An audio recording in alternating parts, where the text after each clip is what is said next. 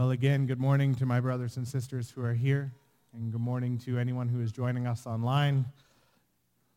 Also talking to my family who's joining us online, so good morning to you kids. And I pray that all of us who are here are prepared to hear from God's word, and I also hope that, as I see that we're fairly full in here, I hope that many of you are excited to join together in a fellowship meal later this morning. I'm particularly excited because this is the first one that we've had in a long time, and from the earliest days of mankind, the breaking of bread together has been a important event and an intimate event.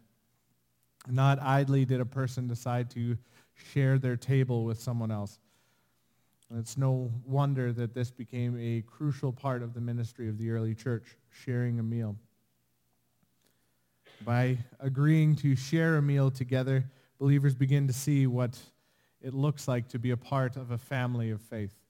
There's a reason why family meal times have become so important to so many families over the years as a time to reconnect throughout our busy lives, and now we get a chance to share a family mealtime together as well. And as we do so, a bunch of different family traditions begin to emerge. The special church potluck recipes get dusted off. We're treated to special pierogies and amazing Filipino dishes and desserts and otherwise that we likely would never get to eat in our own situations. And we share the tastes and flavors and the variety of people that we have been blessed to call family. I don't mean to make too much of a deal out of this, but these meals begin to form a picture for us of Christ's church. Brothers and sisters from a huge variety of backgrounds, eating together, talking, equipping, growing, and encouraging one another in the faith. And generally taking time to do more than just go to church on Sunday morning. Needless to say, I'm very excited to see these meals reemerge post-COVID, and I pray they will continue to strengthen us as a church. And all this talk of us being family is important because it's central to our Christian faith. Scripture goes so far as to call us various parts of the same body. In 1 Corinthians 12, Paul says, "For just as the body is one and has many members, and all the members of the body, though many, are one body, so it is with Christ. For in one Spirit we are all baptized into one body, Jews or Greeks, slave or free, and we are made to drink of one Spirit. For the body does not consist of one member, but many." It is in this way that we as believers are connected to the stories of these men and women that we've been looking at in our Hall of Fame of Faith in Hebrews 11. These men and women that we've been talking about are more than just good examples and lessons to us. They're family to us, our progenitors in the faith. This morning will be the first one in a while that we aren't starting with the words, by faith X, by faith Abel, by faith Enoch. Instead, our author of this letter takes a brief moment to drive home a point. So to interrupt his own thought, there must be something important to be drawn here that we should grab onto. So I ask that you would turn with me to Hebrews chapter 11. And we'll be looking at verses 13 through 16 together. Again, Hebrews 11, starting in verse 13. "These all died in faith, not having received the things promised, but having seen them and greeted them from afar, and having acknowledged that they were strangers and exiles on the earth. For people who speak thus make it clear that they are seeking a homeland. If they had been thinking of that land from which they had gone out, they would have had an opportunity to return. But as it is, they desire a better country, that is, a heavenly one. Therefore, God is not ashamed to be called their God, for he has prepared for them a city." Would you pray with me? Our God and our Heavenly Father, you have gathered your flock, your family, your body together here this morning. And in so many instances throughout our world, there are believers gathering both in the day past and the day to come and today to worship on your Lord's day. To worship you in a way that brings you all honor, glory, and praise. And Lord, whether meeting in the Philippines or in the Middle East or the Ukraine or Africa or Europe or wherever it might be, Lord, your faithful who are gathered are part of one body.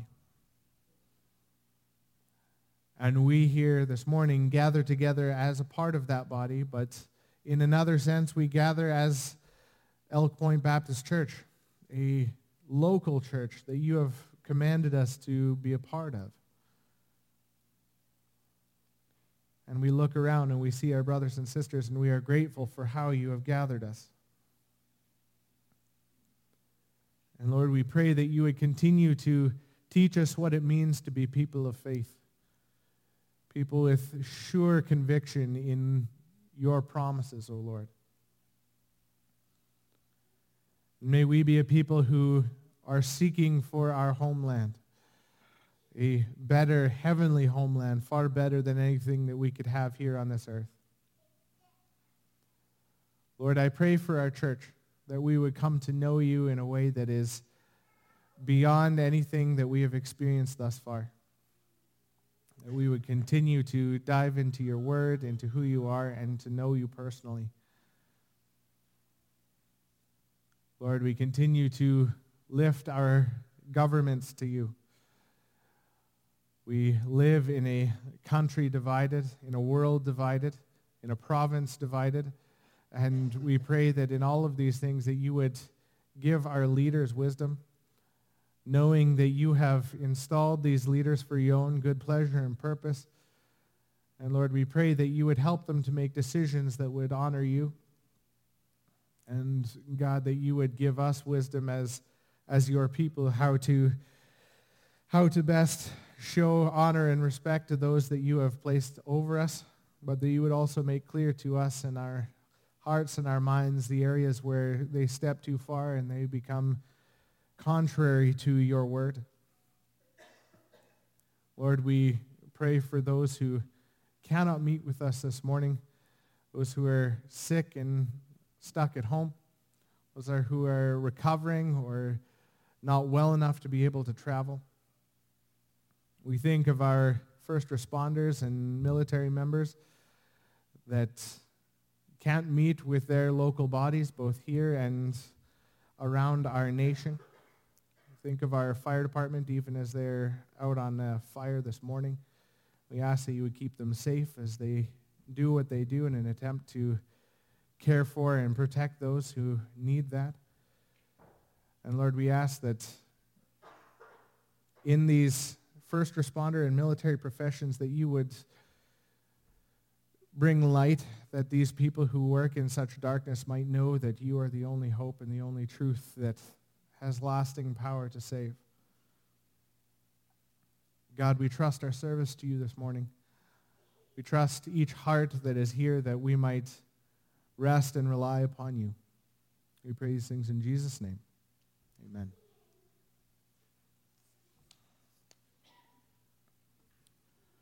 So the opening words of our passage, these all died in faith. The immediate question that we have to ask ourselves is, who? Who are all of these? And if you were to ask the jury of experts, the jury is not unanimous on this one. But I think that the pronoun here, these, is intentionally vague. The best scholarship seems to agree that at least immediately, these refers particularly to Abraham, Isaac, and Jacob, along with their immediate families. But I say that the pronoun's intentionally vague because even if it is speaking specifically of Abraham, Isaac, and Jacob, all of the patriarchs of Israel, Every Old Testament believer, and even us today, all of us do in one way or another, or have in one way or another, died in faith, if we believe.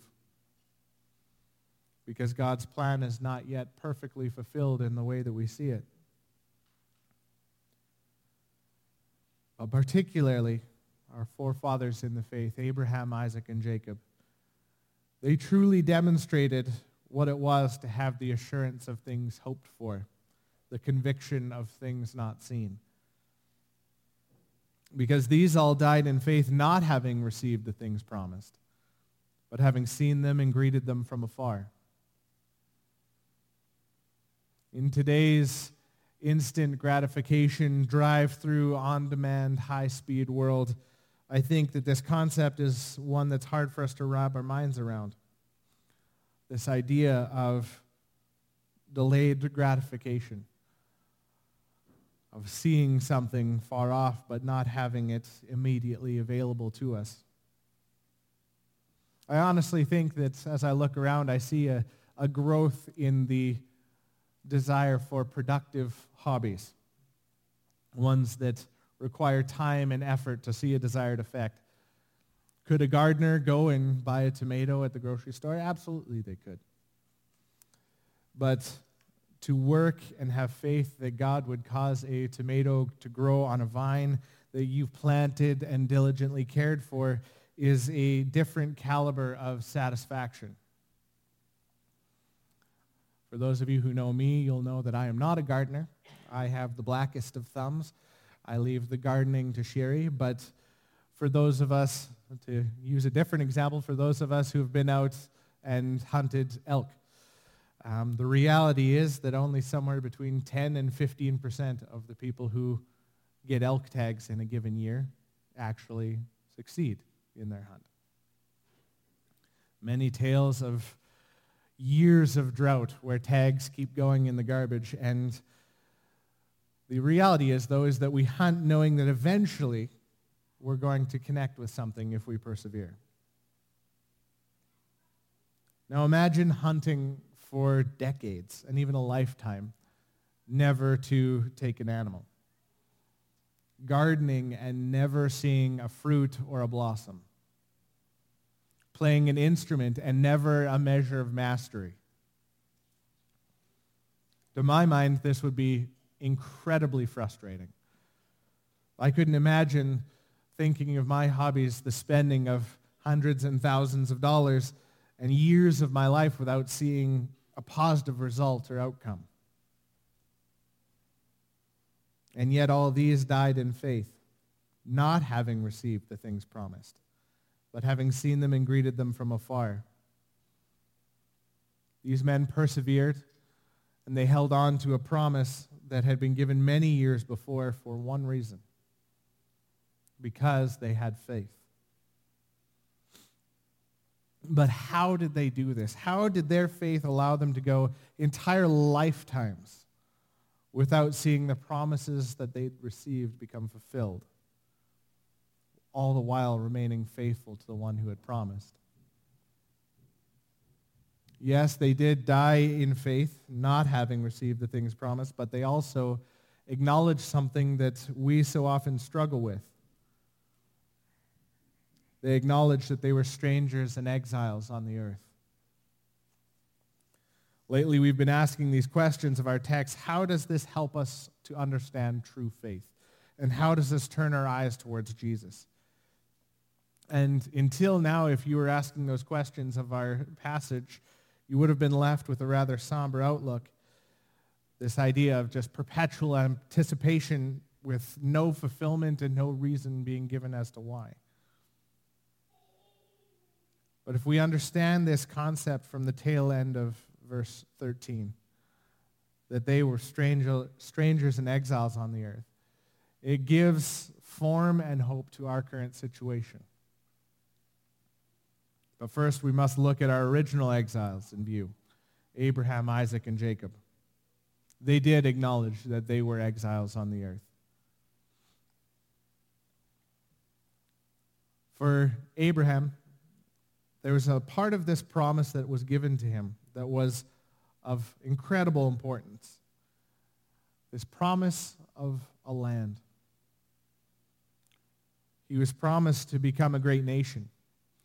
But in order to become a great nation, you have to have a land called your own. Until then, you are simply a people within a nation.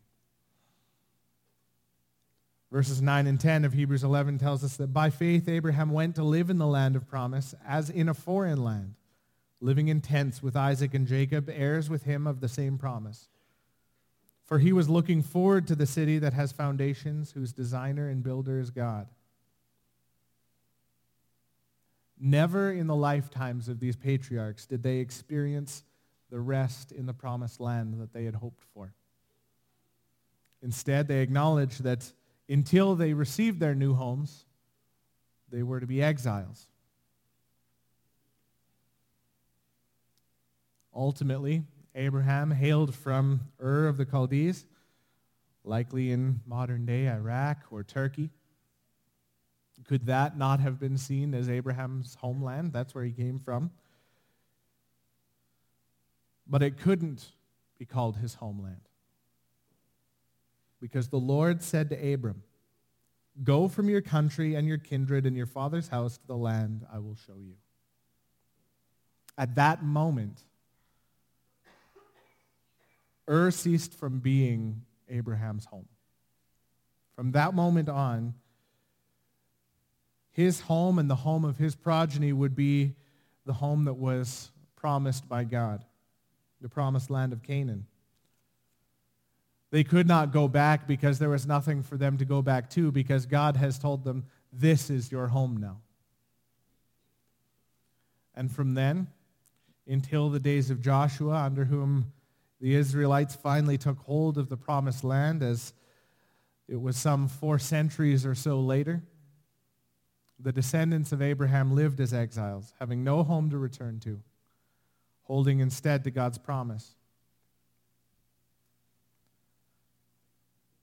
I had Dick read from John 15. Our Savior says to his people, "If the world hates you, know that it has hated me before it hated you.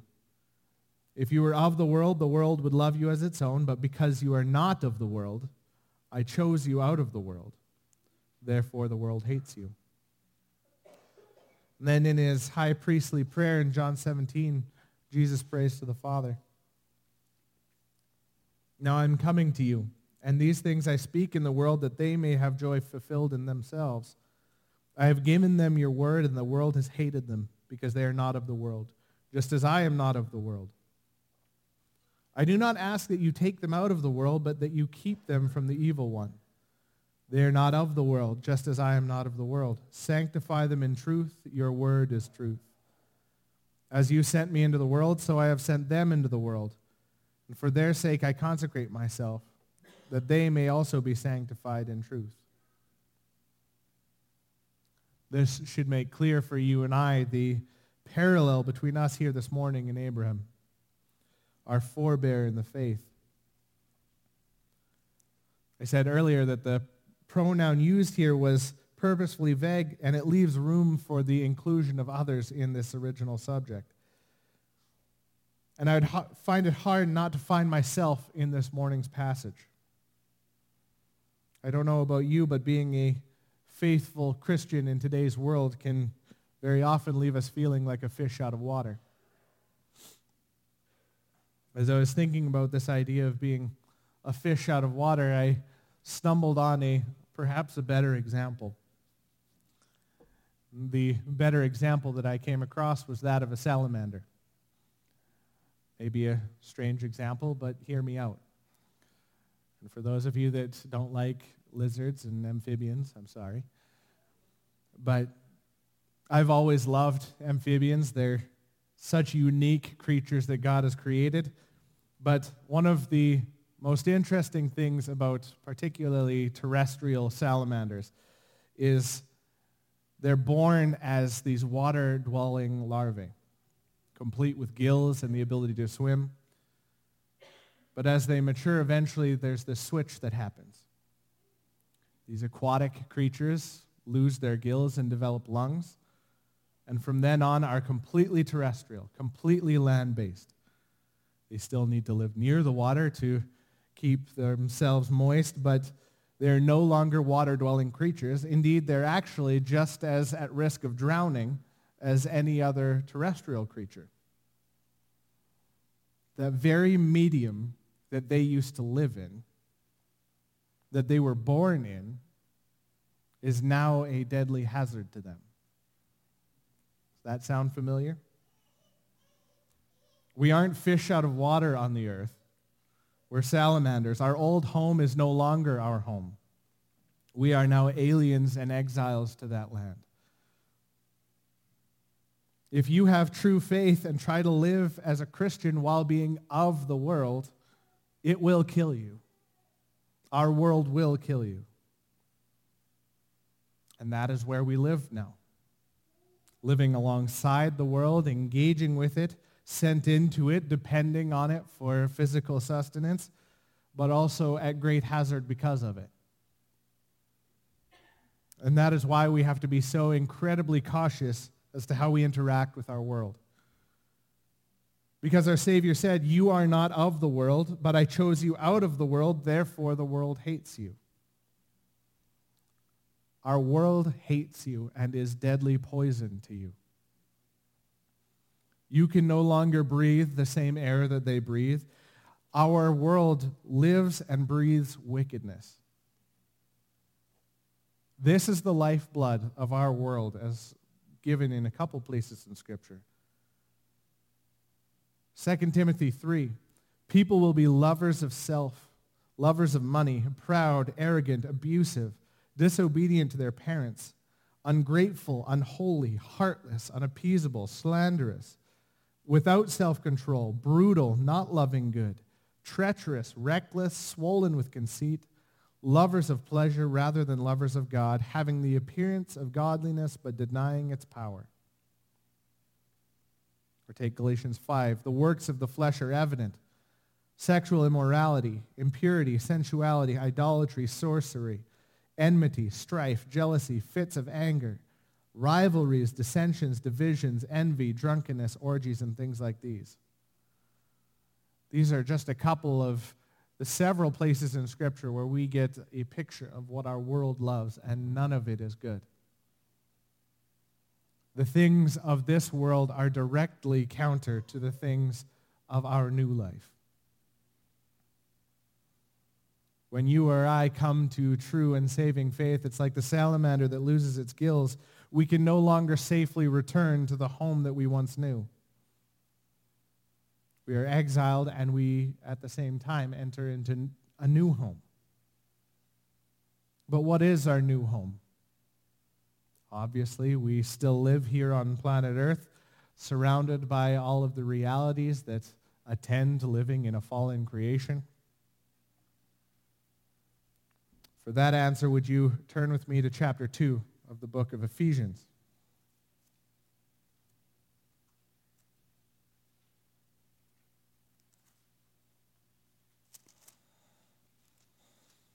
Starting in verse 18.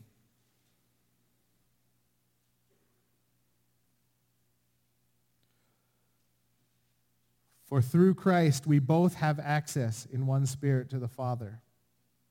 So then you are no longer strangers and aliens, but you are fellow citizens with the saints and members of the household of God, built on the foundation of the apostles and prophets, Christ Jesus himself being the cornerstone, in whom the whole structure, being joined together, grows into a holy temple in the Lord. In him you also are being built together into a dwelling place for God by the Spirit. Abraham, Isaac, and Jacob, we are told in Hebrews 11:9, were looking forward to the city that has foundations, whose designer and builder is God. And then in verses 15 to 16, if they had been thinking of that land from which they had gone out, they would have had opportunity to return. But as it is, they desire a better country, that is, a heavenly one. Therefore, God is not ashamed to be called their God, for he has prepared for them a city. These patriarchs, Abraham and Isaac and Jacob, the rest of the faithful from all history, have been waiting for exactly what we experience the first fruits of today. Immediately, Abraham, Isaac, and Jacob are waiting on the promise of a homeland, of a national Israel. But ultimately, they're waiting on a homeland that supersedes that one, a heavenly homeland whose designer and builder was God. Brothers and sisters, if you have confessed Christ as your Lord and Savior, if you have been granted by God the gift of faith, then you know exactly where your new life is to be found. Your new life is to be found in the household of God. No longer do we keep trying to go back and to dive into this toxic cesspool that we are born into that has now become fatal to our souls. That place, that state has nothing left for us that is healthy or good. Instead, we now live a life in this new atmosphere that has been given to us by the Spirit. But we live in this already and not yet phase. We cannot leave the world behind entirely. I'm not arguing for some manner of Docetism or Gnosticism, that both of these are early heresies that sees the flesh and the physical as being inherently evil and the spiritual as being inherently good and having to leave behind all the physical trappings of this world. We do not leave behind this world because you and I, by God's sovereign will and design, live in this physical world. That's why when Christ prayed to the Father, he said, I do not ask that you take them out of the world, but that you keep them from the evil one. And then he goes on to say, I have sent them into the world. You and I, we live in this world for a reason.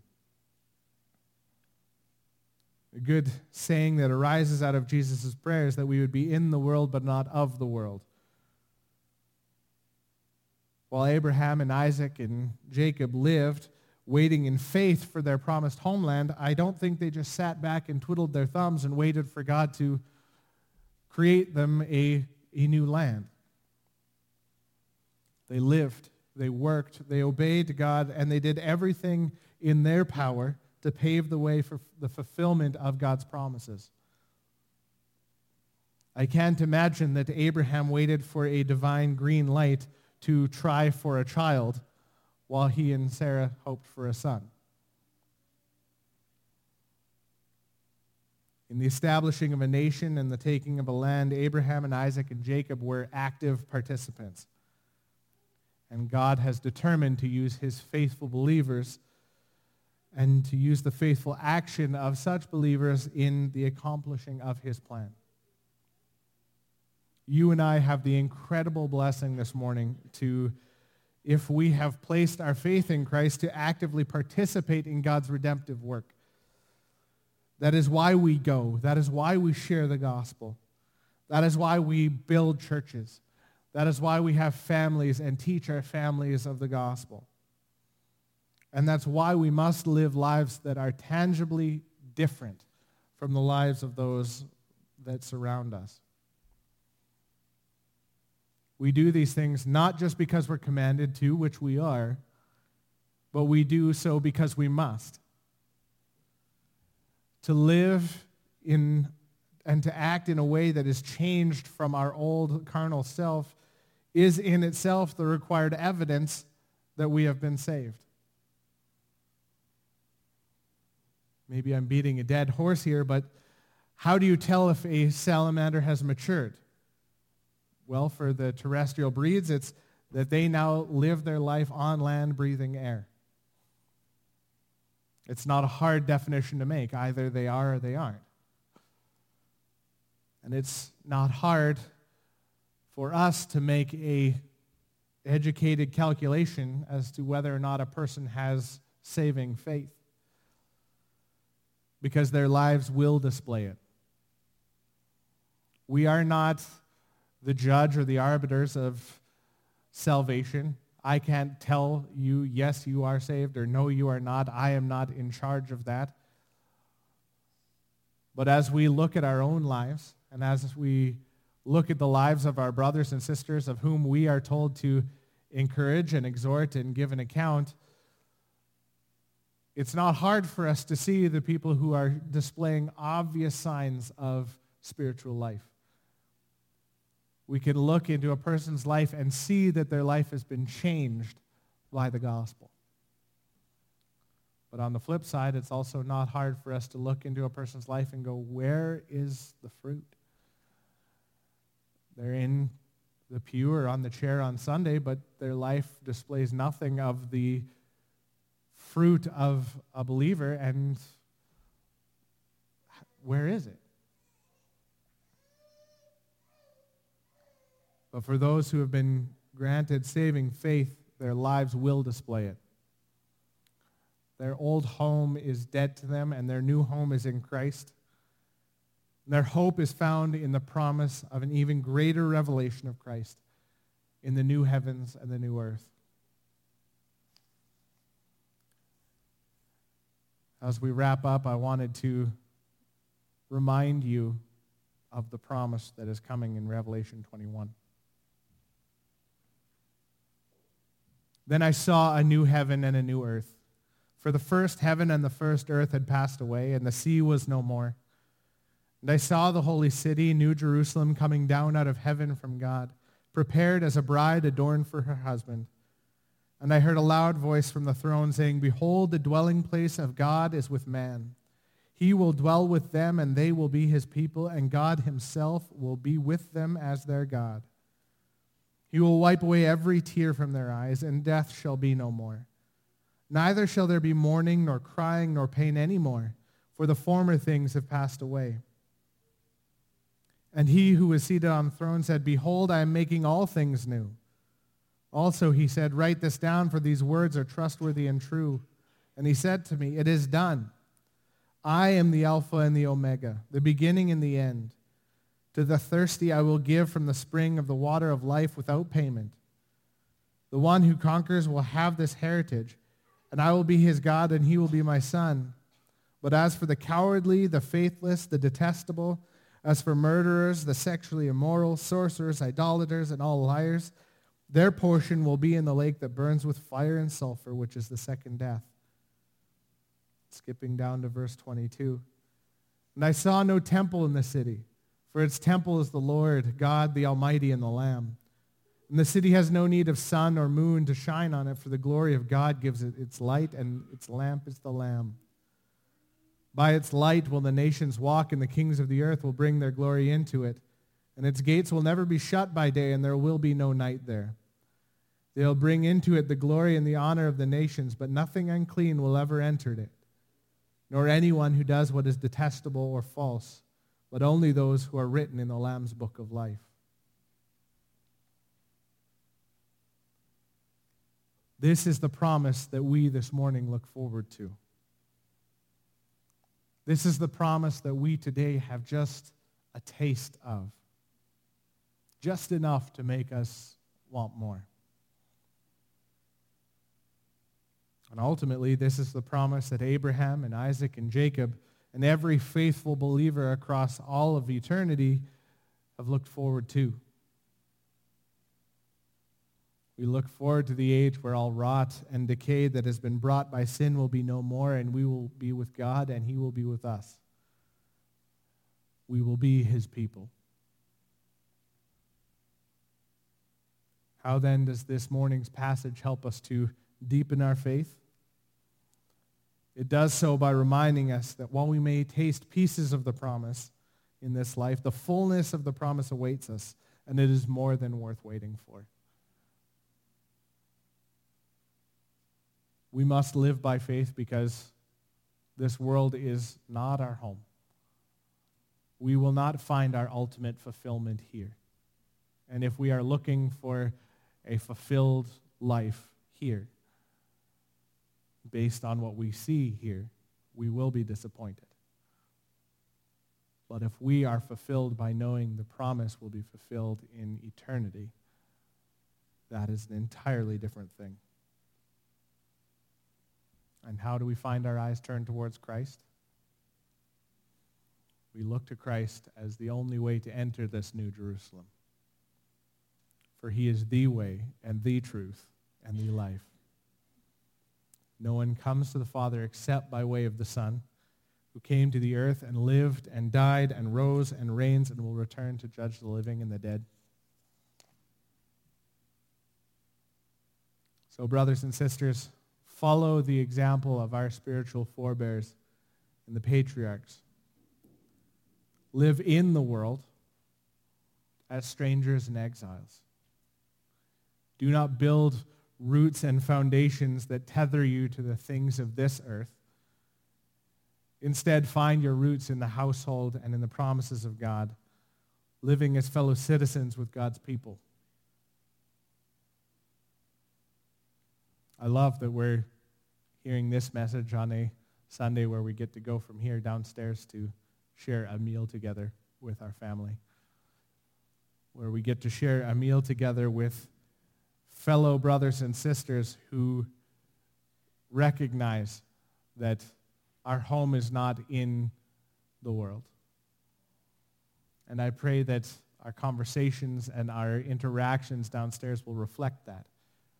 It's great to have our conversations about day-to-day life, but I pray that even as we discussed in our prayer meeting earlier this morning, that even as we discuss mundane things, things that maybe aren't inherently spiritual, our hobbies, our interests, our whatever it might be, that in some way or another that our eyes might be turned towards God, that we might remember that what we do here on this earth ultimately has eternal value in how it glorifies our God.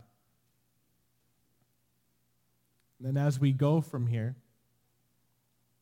we also, if we know anyone who is in danger of perishing, and indeed we should know people who are in danger of perishing. Just a sidebar, we in the church are very good at getting stuck in our church bubble, where the only people that we really build relationships and really spend time with are other Christians. And all of a sudden when we're told to evangelize, be like, well, I don't even know who I'd go to, except maybe Uncle Joe, who thinks that religion is a bunch of hubbub. But we should be developing intentional relationships with people who do not know Christ, that we might share Christ with them. That we might do everything we can to awaken their hearts to the mortal danger that comes with living a life that is contrary to the commands of Scripture. And we do so with much prayer, knowing that ultimately, not a single thing you say or a single thing you do can save anyone. But even the smallest thing you say and the smallest thing you do can be used by God to set a person on the course to salvation.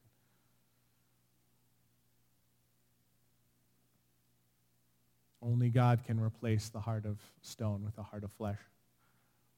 But we are still commanded to go.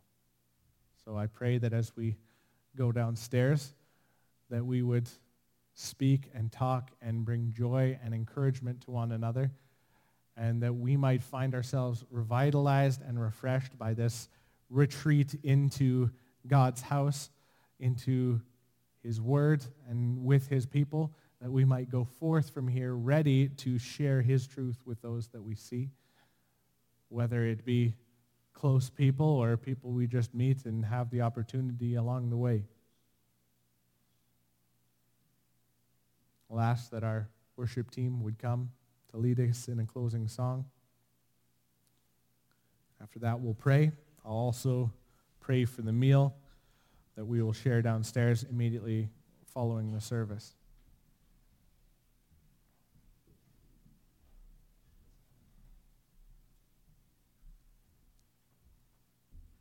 Let's pray. Our God and our Heavenly Father, we know that the life of an exile is not a life of ease. But this is what you have called us to. You have called us to live as exiles to the world and as citizens of your kingdom. Lord, may we not be discouraged when we feel like exiles in our world. May we be encouraged to know that this is exactly what we have been called to. And may we find ourselves rekindled and revitalized as we come together with our brothers and sisters in the faith. That we might be encouraged and built up as we come to your word. Knowing that our new home is found only in you. God, may we resist the temptation to have one hand on both.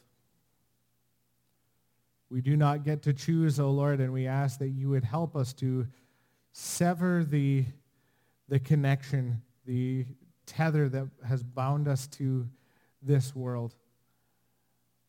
That whatever it might be from our old life and our old self that seems to continue to draw us back and to call us back into old ways and old habits and old desires, Lord, that we might put that to death, that we might be killing sin constantly, that we might pursue you. And Lord, may we strengthen and encourage one another. May we keep our eyes upon one another and be ready to bear one another up and even call one another to account as is necessary, Lord. That we might see one another, our brothers and sisters, in this new heaven and new earth that you have promised us.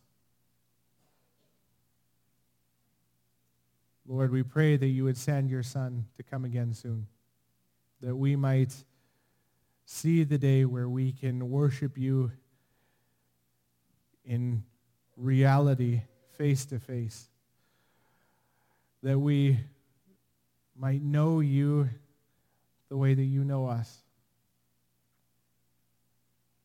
We look so forward to that moment where we can say that you dwell with us, that you are our God and we are your people, and that we might see it and know it to be true. That our faith becomes sight, O Lord. God, as we go downstairs and spend time in a meal with one another, we thank you for each one that has prepared the food. We ask that you would bless these hands that have prepared the food and the encouragement that it is to know that we have so many gifted brothers and sisters willing to share with us the food of their households. And may you guide and direct our conversations. Bless the food to our bodies and bless our conversation. Lord, we thank you for all these things and pray them in Jesus' name.